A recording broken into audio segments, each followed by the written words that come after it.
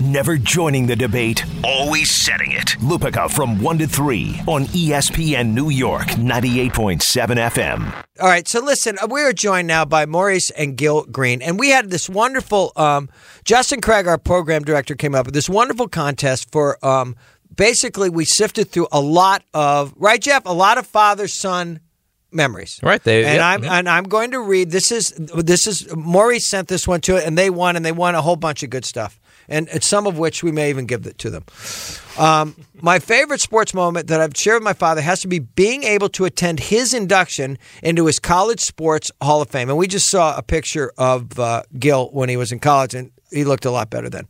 My father went to college at St. Francis Xavier, and Antigonish? Is that? Antigonish, Nova Scotia back in the late 70s. And there was, Anita, right, a Denzel Washington quality to Gil back then.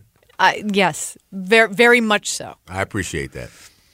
He was the first black player ever to play basketball for the college and set many records there. Upon graduating, he was their all-time leading scorer. My father and I have always had a deep connection through the sport of basketball. It's what truly ties us together. He loves the Knicks, and I love the Bulls. That's not pretty. Oh, my God. They must really love each other. In 2006, he got a call from his alma mater asking if he would accept the invitation to be part of their Sports Hall of Fame, which he gladly accepted. Because, let's face it, Gil, people hardly ever turn down being asked to be in a Hall of Fame. Not at all. I don't think Alex is going to turn it down if they change their minds, okay? So my love for sports in general is all because of him, and to be able to fly up to his college, stand on the same court, this is so cool, same court he played on, walk the same streets he walked on, and to witness people who still lived in the town during his college days run to him and still see him being treated like a rock star was mind-blowing.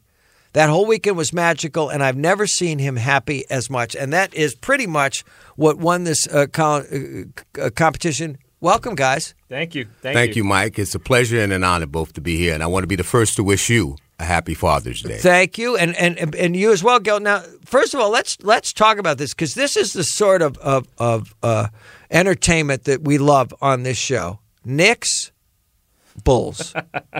Okay. Oh boy. You're Michael. No, I'm Clyde Frazier. Okay, so you like the Knicks. Exactly. Maurice, you like Michael Jordan. That's correct. And well, let me ask you this, because we've been getting a lot of calls over the last 2 weeks from people saying, "Oh, I love the Knicks, so I hate LeBron." But I don't think that because you love the Knicks, that you had to hate Michael Jordan. How could you hate Michael Jordan and the way he played basketball? I have no clue. No clue at all. Yeah, we got to get you up closer to the mic, right? Okay, we got to get Maurice closer to the mic. Is this better? So, but what was it like when you declared to your dad that you were going with number 23 and briefly number 45 of the Bulls and not his team? I could pretty much say that, he was very fond of it. He thought it was great of me to not follow in his footsteps. But me being the Jordan fan that I was, well, still am, I just loved it. Every time we had to face each other, it was good times inside the house. So that's the voice of Maurice Green. He and his dad won this competition for the best father-son memory. Now, so you're a Clyde guy, Gil. All the way. You're a Clyde guy. Is he, in your mind, is he the greatest Knick you ever saw? Yes. Because we've been talking about this week, Gil, that if you look at what Clyde did, because Clyde doesn't think of it as the Willis game. Clyde thinks of it as the Clyde game, Game 7 against the Lakers, because he was 36, 19, 7, and 12 for 12 from the line. Sure. And that was against Jerry West. Now, Clyde was a more efficient shooter that night, but basically, LeBron just averaged that for an entire NBA Finals, and that's why it was one of the most kick-you-know-what things I've ever seen in sports. I don't think in my lifetime I've seen anything like it, and I still believe that he should have been the MVP of the Finals this year. Now, as a Jordan guy, Maurice, yeah, are you willing to admit, and I always say Michael was the main event for me in my career as a sports columnist. I saw him from the time he beat Georgetown in college through the end of his career. And by the way, here's my favorite stat about Michael. And I like Michael a lot, and we always had a very good relationship, okay? Mm-hmm. And his last year with the Wizards, he ended up averaging exactly, Anita, this is true, 20.0 points. So in the last game he ever played in the NBA, he knew exactly what he had to get that night to average 20 points for his last season. So he walked away at the age of 40, averaging 20 points a game. So that's a long overture to this question. Mm-hmm. Who's a better player, him or LeBron? Don't take too long to answer that. You know what? As far as pure skill that I've ever seen, I have never seen a player like LeBron James. Yeah. Never. And that's not to, discredit anything Jordan did. Jordan was amazing in his right. But I've always separated the two players as far as when I've always hear about comparisons. I put LeBron more towards the Magic type level as far as the type of play, more so than a Jordan or even a Kobe, because they both had like a type of killer instinct in them.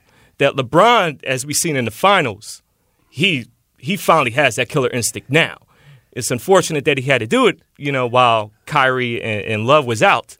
But still, it was amazing. It was amazing. We're talking to Gil and Maurice Green, who won our big father-son promotion.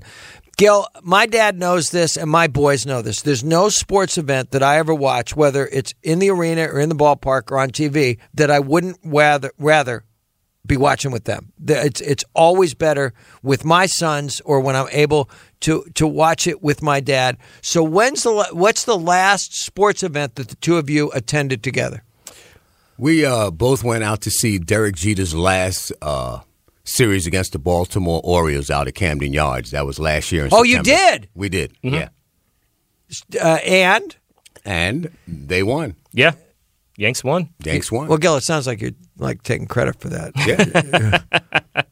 Listen, guys, I know you had to work around work schedules and everything else. I congratulate you so much. This contest that our program director came up, it spoke to me because everybody hears me talking about my kids all the time and my pops. I had my pops on a few minutes ago. So you got like the limo treatment. You're going to get tickets to a game. You're going to Jordan's Steakhouse. Yes. Now, as a Jordan guy, have you been to Jordan's Steakhouse? I have not. So how deep is your devotion to Michael, actually? Let's just say that every time that the Knicks and Bulls play each other, I always go towards parents' house wearing my Jordan jersey. So, yeah, it's there. Gil, congratulations on the memory that started this all, you getting inducted to your school's Hall of Fame. Thank you for taking the time to come to our program today. And happy Father's Day, pal. Same to you, Mike. I appreciate it. Maurice, you did good, man. Thank you. Happy Father's Day to you, too. And let me tell you something. Let's not be too good a writer because then all you become is competition. 1-800-919-3776. 1-800-919-3776. More of your phone calls coming up. Thanks for listening to Lupica. Catch the show weekdays from 1 to 3 on ESPN New York 98.7 FM.